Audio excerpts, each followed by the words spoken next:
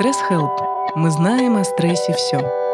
Здравствуйте, меня зовут Саша Разина-Иванова, и вы слушаете подкаст проекта Stress Help, в котором мы совместно с экспертами из разных областей психологии и медицины обсуждаем, как поддерживать себя и находить ресурсы в ситуации стресса и изменений. Ну что, привет-привет. Сегодня у нас необычный эфир. Сегодня у нас в гостях удивительный человек, Павел Пискарев.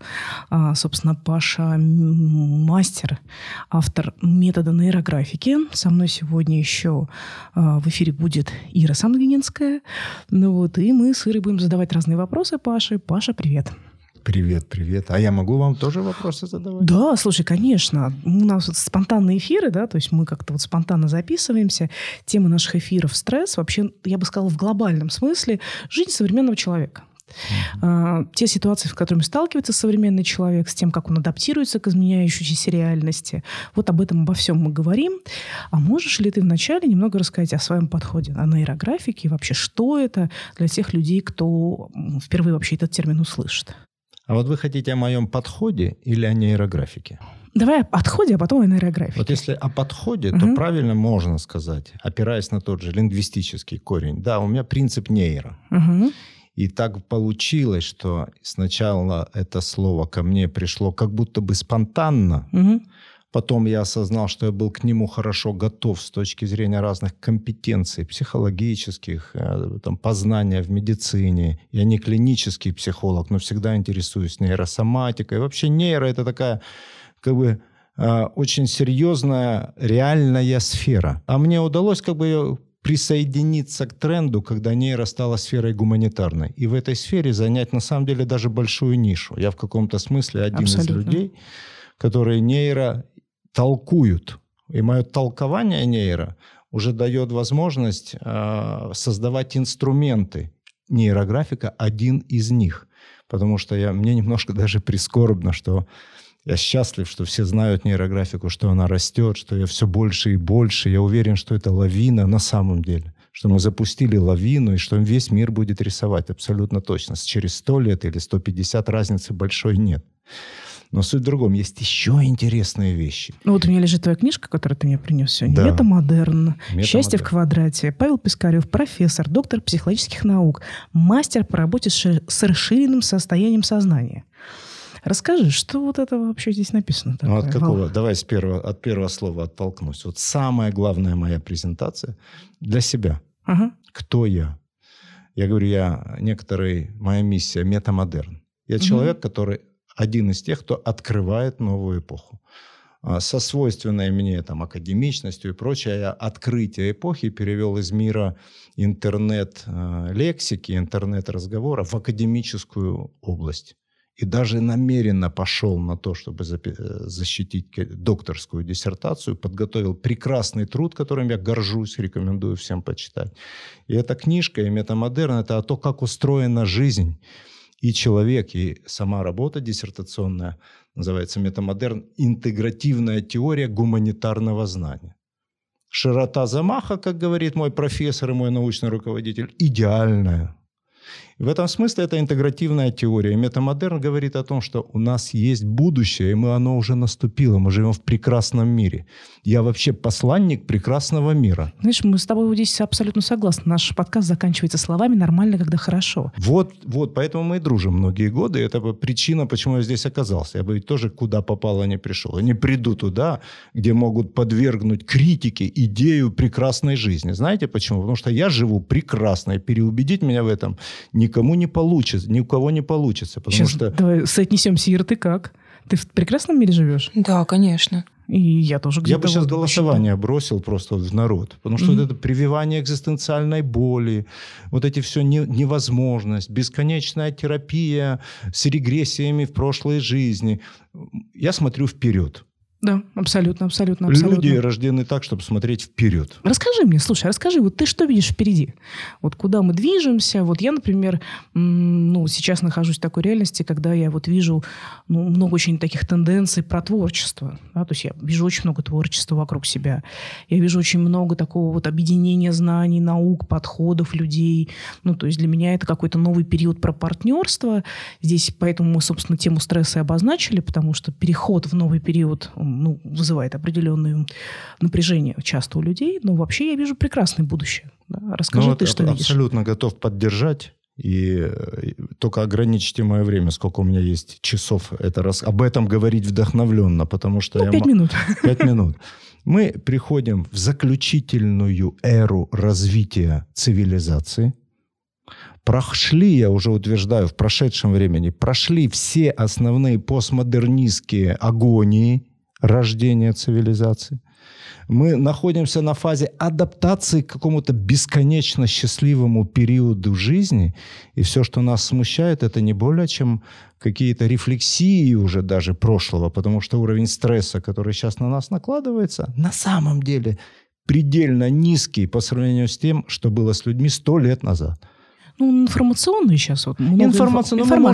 Честно сказать, нам нравится в этом копаться, чем-то себя занять, потому что там хотя бы что-то происходит. Да. Поэтому нам нравится драматургии чуть-чуть себе задать. А в общем-то мы живем сверхсчастьем. Мы можем этому предаваться, не отходя от дивана и кухни, понимаете?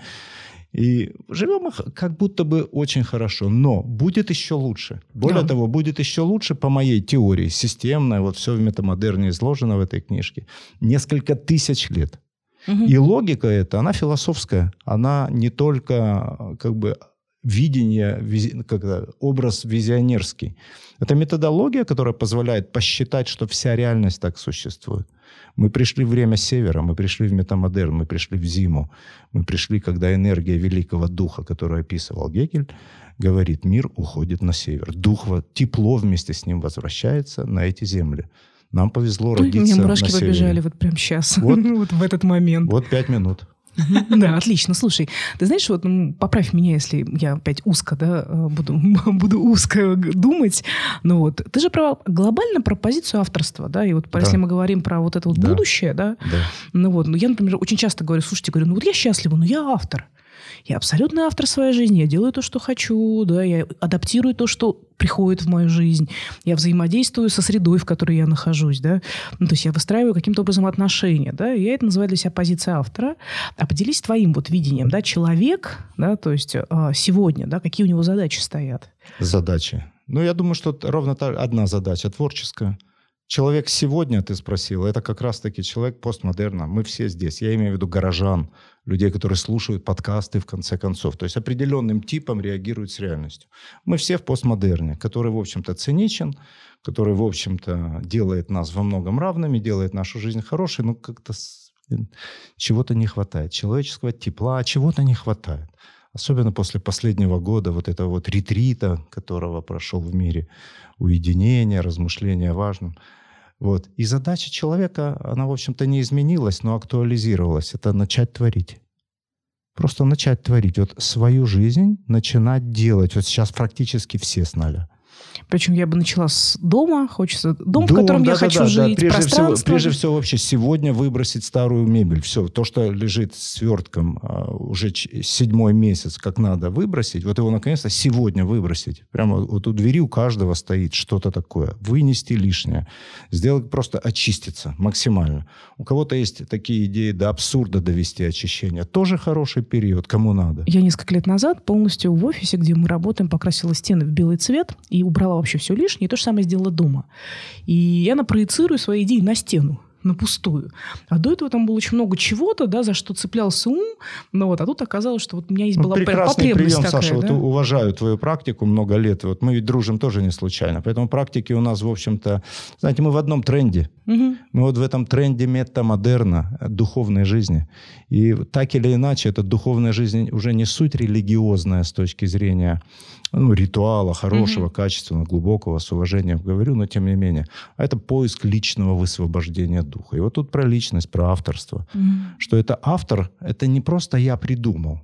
Автор – это через тебя. Но критерием является, что ты что-то сделал. В конце концов, автор – это тот, который материализует что-то из ничего.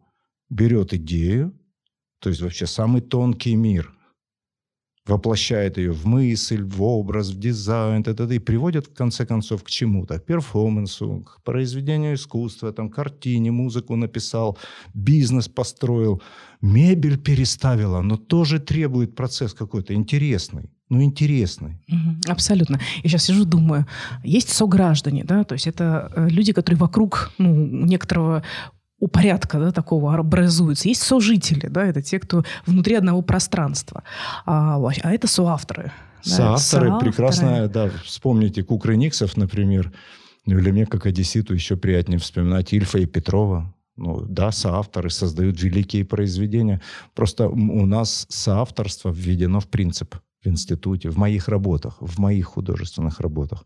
Нам удается в соавторстве создать картины величиной, допустим, 3 на 4 метра, 5 на 4 метра, такие форматы. За один день картины, которые можно рассматривать часами. В соавторстве мы создаем. И это всегда такой специальный вид, арт-общения, хэппининг по-настоящему. Я сам поражен, что происходит в этом мире метамодерна, в том числе со мной, потому что мне удается как-то что-то угадывать. Я такой научно прокачанный человек, архитектор. Мне очень важно, если про будущее... Да, у тебя же прекрасное сочетание, ты архитектор и психолог. Да, у меня море прекрасных сочетаний. Опять же, если я слишком узко взяла. Но, тем не менее, архитектор – это про будущее, это про авторство. Я всегда рассказываю про эту специфику образования. Мне говорят, почему вам так удается? Я думаю, все просто. Просто в мире психологии, где я попал, в мире гуманитарной, в котором мы общаемся, они в строчку созданный мир. Это мир книжный, мир аудиальный, в конце концов. И логика строчная. А архитектор – это просто плюс один формат. Это 3D. И задача архитектора – это увидеть, то есть визионерство, какое-то сверхъестественное там, где другой не видит вообще ничего. Создать проект – это мегамасштаб. Поэтому все, что у меня, например, получается, я отдаю должное учителям архитектуры и своей архитектурной подготовки. И мы, знаешь, у нас такая идея, да, которую мы в подкастах иногда озвучиваем, что если человек себя обнаруживает в ситуации длительного кризиса или то, что мы называем стрессом, да, высокой нагрузки, что это время остановиться, да, и что-то поменять глобально. Представь себе такого человека, да, который сейчас вдруг слушает тебя, такой говорит, боже, о чем они вообще говорят? Метамодерн, авторство. Подождите, а есть конкретная инструкция? Да? Да. У тебя на самом деле, я же у тебя проходила курс обучения по нейрографике. Нет, частично, ладно. Принимала участие. Принимала участие, да, принципиальный разговор у нас идет несколько лет. Кстати, да, принимала участие. Вопрос такой. Есть у нас человек, да, который обнаруживает себя в некоторой реальности, которая его полностью не устраивает. Или не целиком устраивает. Да?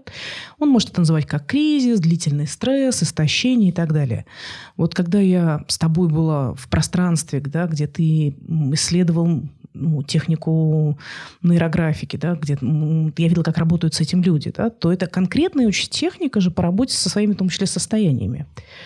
Да? Можешь ли ты рассказать, дать какую-то идею, инструкцию, подсказку любому человеку, который нас слушает, с чего начать? Да, знаете, взять листок. Если прямо не про нейрографику, чем тогда нейрографика хороша? Она входит в группу методов. Просто есть группы, да, в группу методов процессуальных. Точка. А это Миндл и связанная со всем этим наука, синхронизация. То есть я сейчас не буду перечислять море научных школ и соответствующих им предполагаемых эффектов, но суть в другом, мы очень быстро входим в потоковое состояние. Прошу не путать с медитативным, например, потому что потоковость возникает тогда, когда есть легкое усилие по преодолению. А в медитации такого критерия принципиально нет. То есть, когда у меня есть какая-то задача, я могу ее решить, не останавливаясь, у меня начинает происходить ментальный процесс. У меня организуются процессы изменения контуров мозга. Я понимаю, что я сейчас говорю околонаучно, потому что контуры мозга никто не может зарисовать. Это всегда символично. Но с символами мы и работаем. Нейрографика рисует мир нейро. мир нейро. А мир нейро имеет некоторый образ. Если сейчас наши слушатели могут открыть просто поисковик, набрать нейро, нажать слово «картинки», выпадет огромный мир нейро. И оказывается, он универсальный.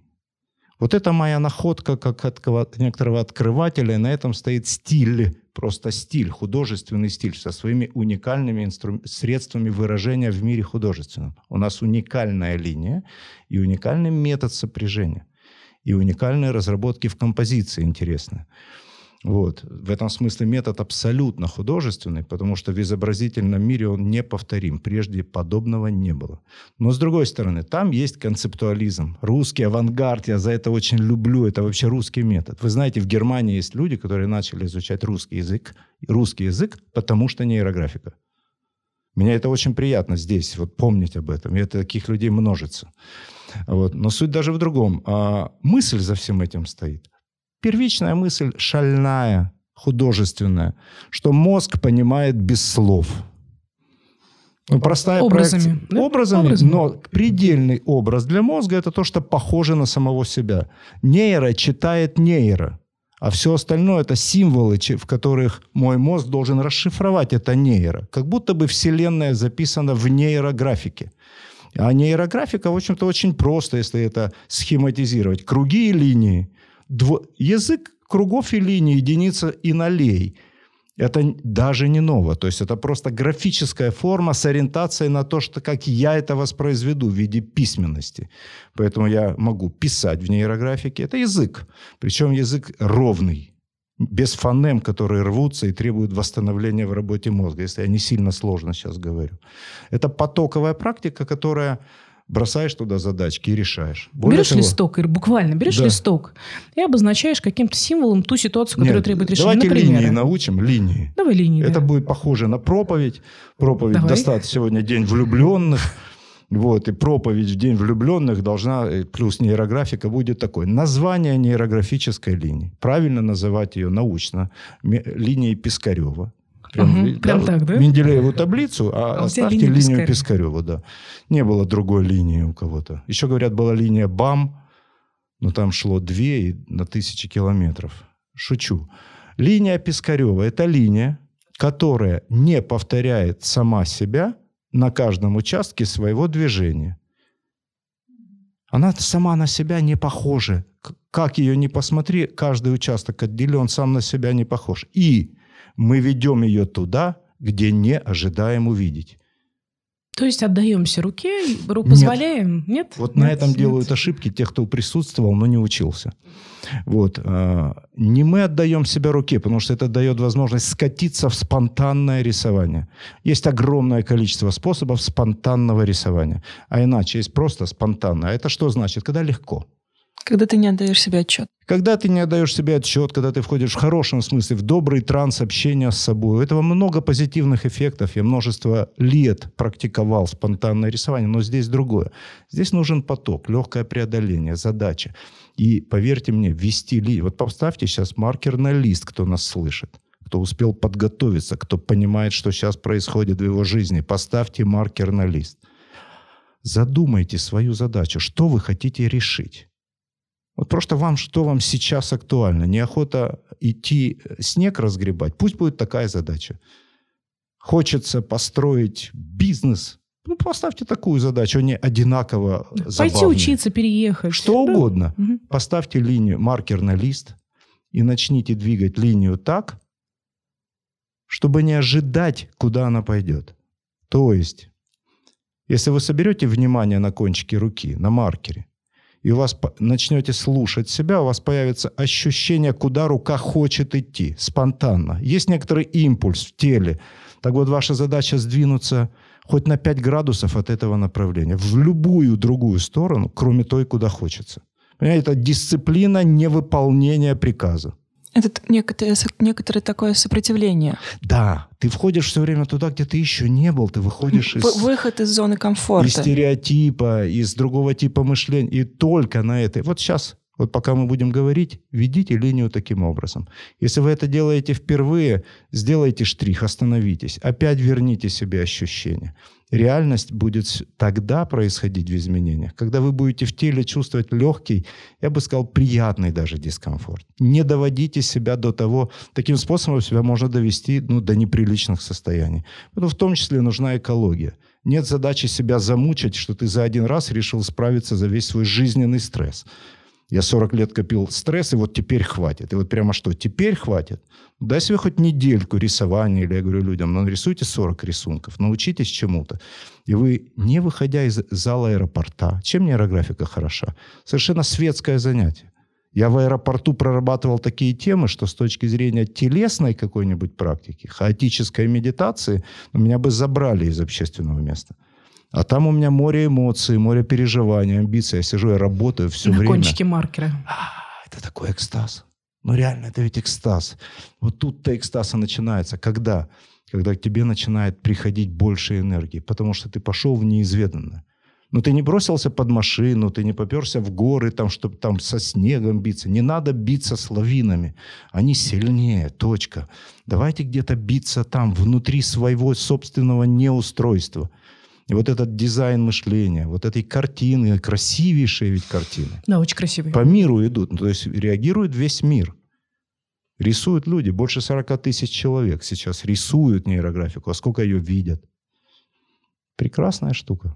Я видела у тебя в группе на Фейсбуке, люди не только выкладывают, а потом другие люди смотрят и тоже какие-то свои ощущения, а про что это может быть, выкладывают. Делятся ощущениями. Да? Там есть о чем подумать на таких комментах.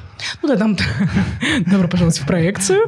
Но иногда прям попадают, иногда прям ощущая, люди славливают. Знаете, мне важно, если про современное время, что люди вообще реагируют. Потому что если этот самый пресловутый постмодерн всех сделал равнодушными, циничными, лучшее, что осталось, у лучших осталась просто злая сатира, кто кого как может подковырнуть, то здесь вообще этого нет. Вот добро просто идет. И на добро люди идут и позволяют себе быть наивными. Понятно, умным или таким жестким постмодернистам трудно признаться, что в них есть хоть капля добра. Но метамодерн – это другая эпоха. Для людей, которые могут улыбнуться и сказать, вообще классно, все нормально, стоп.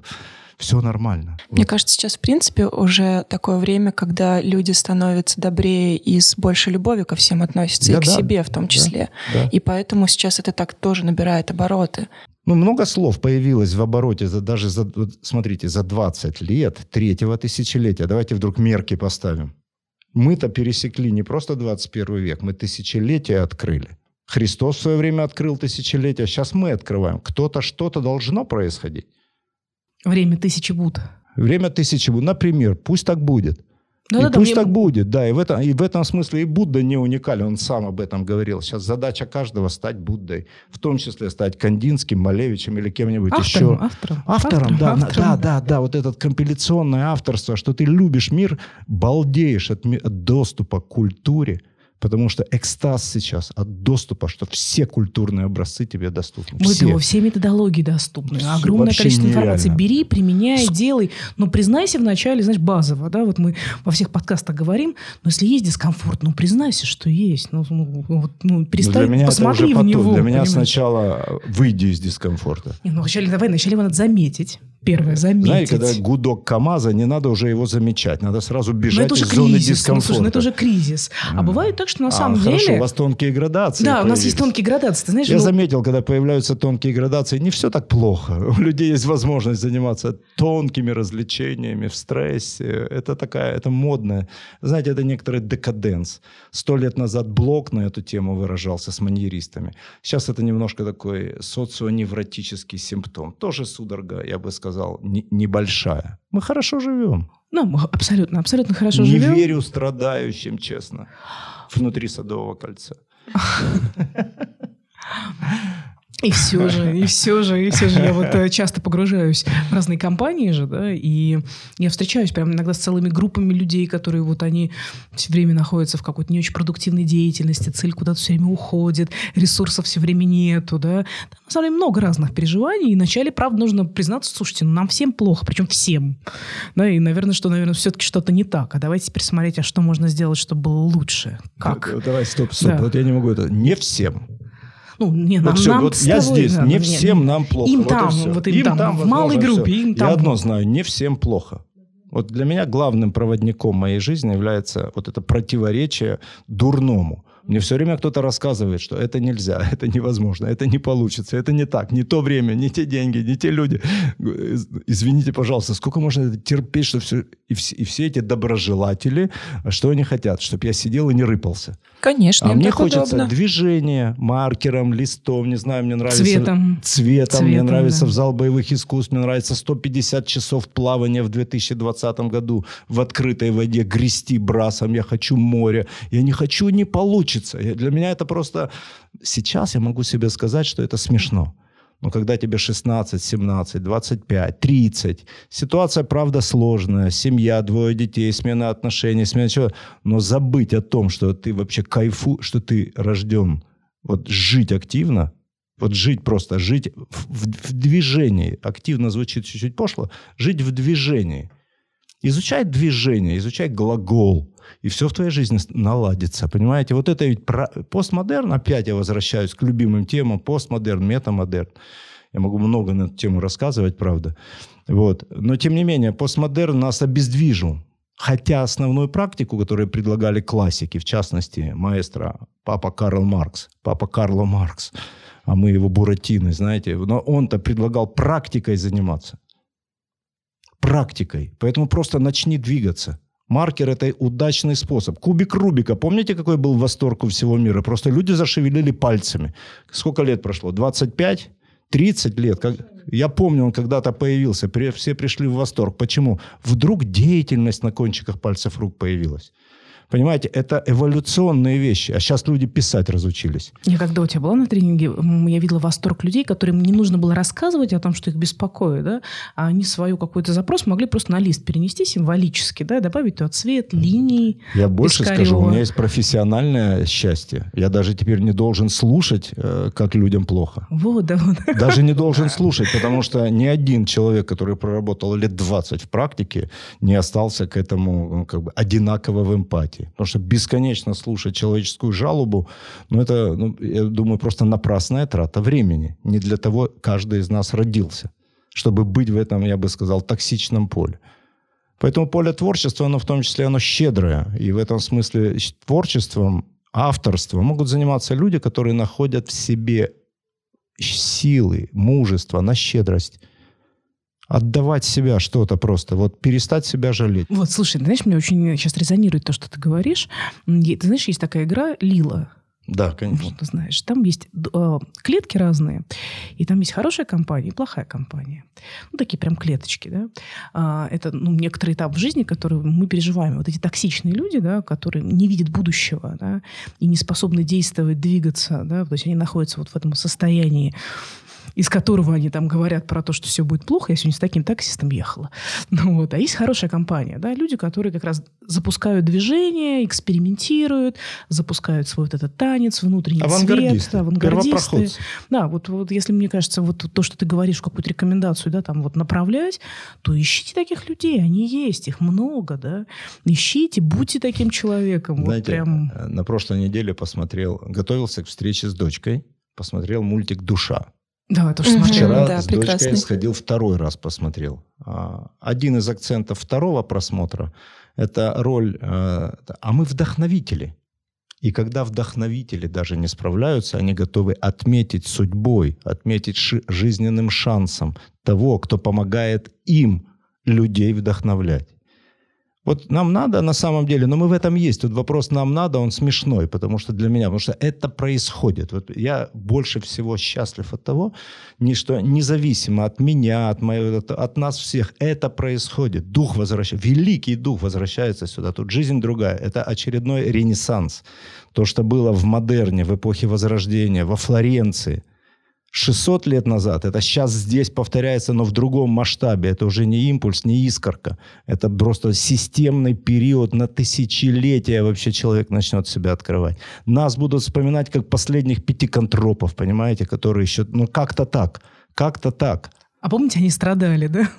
Ну да, там они уже не страдали. Они потом вычислят, что эти уже не страдали, но помнили слово страдания. Понимаете? Помнили, про как нас. это, да. Помнили, я утверждаю, никто сейчас не страдает, ну, кроме тех, кто в зоне боевых действий и так далее. Я имею в виду сейчас нас, вот как бы уверенных, как бы упитанных, как бы накормленных, образованных в том числе хорошо, связанных какими-то уже сетями. Насмотренных, знаете, даже да? связанных сетью коммуникации. Поэтому сейчас весь вопрос, а что будет в коммуникации контентом? Содержание, которое нас объединяет. Вот видите, что важно.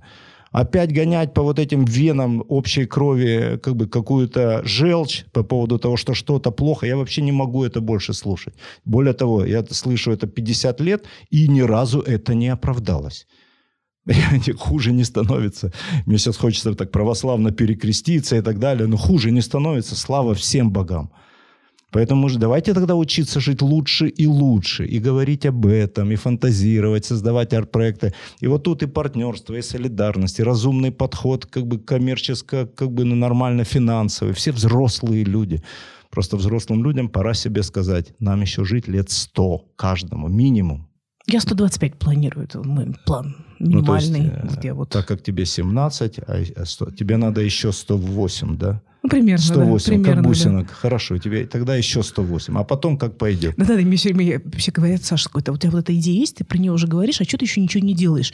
Я говорю, ну подождите, это только первая треть меня там вот сейчас идет. Точно. Подождите, у меня столько времени еще все Саша, сделать. Как это прекрасно звучит, правда? Потому что не торопись, человек, угомонись. Не надо к 40 годам стать вообще всем, чем ты можешь стать. Ты сейчас сказал к 40. Большинство говорят про 30. Про 30. Про 30, да. А в это же время всемирные социальные форумы до 30 продлевают юный возраст. До 35. Это просто приходят часто грустные ребята, такие им 30, они такие, знаешь, прям абсолютно серьезные. Это сроки юношеского романтизма. То есть то, что по психодинамике Фрейда должно было заканчиваться к 18, сейчас разрешили до 35. Слава Богу, это значит, все признают продолжительность жизни. Это значит, старость будет там за 120, за 140. Готовьтесь к этому, господа. И всем потом припомнят, какой ты был в этом юношестве до 35. Скрипучий вообще жить мешал. Или уже тогда был правильным, здоровым человеком, помогающим жить другим. Итак, ну вот смотрите, да, наше поле, да, немножко так хоп-хоп, выдерну какие-то ниточки. Давай. Что мы слышим, да? Первое, мы будем жить долго. Да. Второе, мы точно будем жить счастливо. По-любому. 100%. И вопрос, вы просто уже сегодня начинаете с нами жить, вот со мной, с Пашей, с Ирой счастливо, да? Либо вы еще, вам нужно побыть... Саша, войду в систему. Сейчас к выводам вернемся. У меня есть фраза. Все люди на планете делятся на два типа. Те, кто уже рисует нейрографику, и те, кому предстоит этому научиться. Все. Вот. И, собственно говоря, и дальше третья такая основная идея, линия, которая у нас сегодня есть, линия Пискарева, про авторство. Быть смелым, быть автором. Там же про смелость. Там много всего. Я очень рад. Я люблю страницу, люблю текст, люблю авторов. Фуко в 20 веке в своей философии, политической части философского своего измышления, он говорил, что автор умер. Помните, Ницше крикнул «Бог умер». А через лет 70 Фуко повторил «автор умер». Это уже добили даже отголоски Бога. Вся фишка в том, что он не умер, а его нельзя убить. Это такая самонадеянность опять подростков, что можно автора убить. Бог есть, Вселенная существует, даже если она не уместилась в какую-нибудь научную книжку. Понимаете? И мы связаны, и каждый из нас часть его проявляющаяся здесь. Конечно, это не может погибнуть, и авторство не может погибнуть. Но так как его социальное пространство вытеснило, так как этот вот постмодернистский, либералистический такой вот тип, миф выводит в ноль полный, то потом происходит что? Сжатие пружины духа. И вот это, чтобы выскочить в метамодерн, надо очень сильно сжать эту пружину духа. Нужна потребность в творчестве, надо захотеть жить хорошо. Я немножко такой нагоняю пафос, как бы интонацию. Слушай, а ты знаешь, я прям сижу сейчас... Но это героическое послание. Абсолютно. Я предупреждал про проповедь, что человек, вставай, просто шевелись, танцуй, регги включи, там что-нибудь. Зима бери вообще. Маркер, бери Нет, сейчас лист. надо нырять в сугроб, пока снег чистый, понимаете? Обтирайся снегом, замерзнешь, согреешься, попробуй что-то вообще. Начни жить просто, да? Начни жить вообще, очнись. Мультики смотреть надо, чтобы быть реальным, а не телесериалы. Я сейчас подумала о том, что... За пафос, простите. Да нет, прям абсолютно все хорошо, прям прекрасно. Ты нам для этого был и нужен. Кто-то же должен. Я говорю, это праздничный эфир. Да-да-да, 14 февраля, с Днем влюбленных. Друзья прекрасные, всех с Днем любви. Валентин, на самом деле, классный чудак. Вот, поэтому, а мы любим так, как нам нравится, как мы хотим. И давайте друг друга сегодня налюбим глазами, руками, как прилично и этично. Творчество – это там, где мы оказались. Я начал с этого, да, вот я говорили, что мы-то в постмодерне пока. И, не все мы, я, в общем-то, туда-сюда хожу, честно, вот без прикрас. Я в метамодерне прекрасно живу, медитирую давно и качественно, ты знаешь. Да. Вот, то есть там отдано этому 40 лет. Но творчество это индустрия, это пахота, это практика, это все-таки пребывание в постмодерне индустриального никто не отменял. Просто творчество дает возможность это превратить в благо. Не страдать от того, что мир такой, а использовать эту возможность и начать творить. Возможностей немерено просто. Просто очнитесь, начните собирать возможности. Не знаете как? Идите к профикам. Люди подскажут. Начните интересоваться, как вырулить из той ситуации, которая вам кажется невозможной. Вот и все. На самом деле много всего. И инвестируйте в развитие, а не в то, что завтра устареет. В развитие, в себя надо инвестировать. Любыми интересными вам способами. Где-то ошибетесь, даром не пройдет. Все равно где-то любое знание потом работает. Любое. Абсолютно. Оно потом подтягивается, и так думаешь, ага, так вот зачем это было. Но с точки зрения теории деятельности, буквально, метамодерн – это как раз игра, поэтому мне нравится про Лилу. Да. Там теория деятельности в теории метамодерна описывается в 4 слова. Работа – это физический труд, буквально. Дисциплина, преодоление инертности физического тела. Второе – это труд. Труд – это работа над собой, работа над интроектом, работа над душой. Это принятие трудных решений, соответствующих декларируемых тобою ценностей. Сказал, что любишь – люби. Умеешь кататься – вот и саночки вози. Да? Ну и так далее. Сказал слово – ответь за слово. И будь аутентичным. Только потом наступает, собственно, постмодерн и идея творчества. И если ты личностную энергию в постмодерн принес, творчество, постмодерн для тебя шикарное место. Твори, создавай корпорации, идеи, лаборатории, мастерские, программы. Знаете, Будда ушел из дворца, и он не мог никуда вернуться. Сейчас современный человек меняет род деятельности, он может вернуться в прежнюю профессию, переехать в другой, он может 100 раз жизнь поменять, или 40, или 25. И это будет безболезненно, поймите, нам уже ничего не угрожает. Просто чуть-чуть включить вот это вот цепляние, зацепиться за жизнь. Очень близко. И игра – это конечная форма, когда ты уже нарастил мускулатуру жизни, друзья у тебя есть, ты что-то понял, и тебе есть чем поделиться, тебе есть что людям передать. Все становится игрой. Давай еще такой проект затеем. Приезжай, поговорим. Вот, начинается просто вот это в системе непредвиденных обстоятельств. И то, что все так страдают о неопределенности, спросить, а когда была определенность? Можно срок? Чтобы хоть знать, с чем они сравнивают. Когда она вообще была хоть какая-то определенная? Смешно. Просто смешно. И попытка создать определенность, это такая, когда совсем, это даже не подростковая, это детская. Совсем детская. Совсем детская. Мама, я уже голодный или нет? Это внутренний ребенок. Да. Ты знаешь, Саша, у меня появился в 2020 году один из опубликованных протестов. Можно опубликую? Да, давай, конечно. Я протестую против бесконечно повторяемой практики общения с внутренним ребенком. Сейчас я признаюсь, много лет меня друзья, коллеги, психологи спрашивают: Саша, а у тебя есть внутренний ребенок? Я говорю: слушайте, это очень, наверное, странно, но у меня его нет. Я говорю, когда-то был. Я помню, как я его обнаружила. Ему, кажется, было лет 5, это была девочка, которая просто не умела разговаривать, и в ситуации конфликта просто уходила в сарай. Но потом она научилась разговаривать, ей стало 8, 10, 12, ей уже подросла. Она подросла. Я смогла ее удовлетворить, она подросла.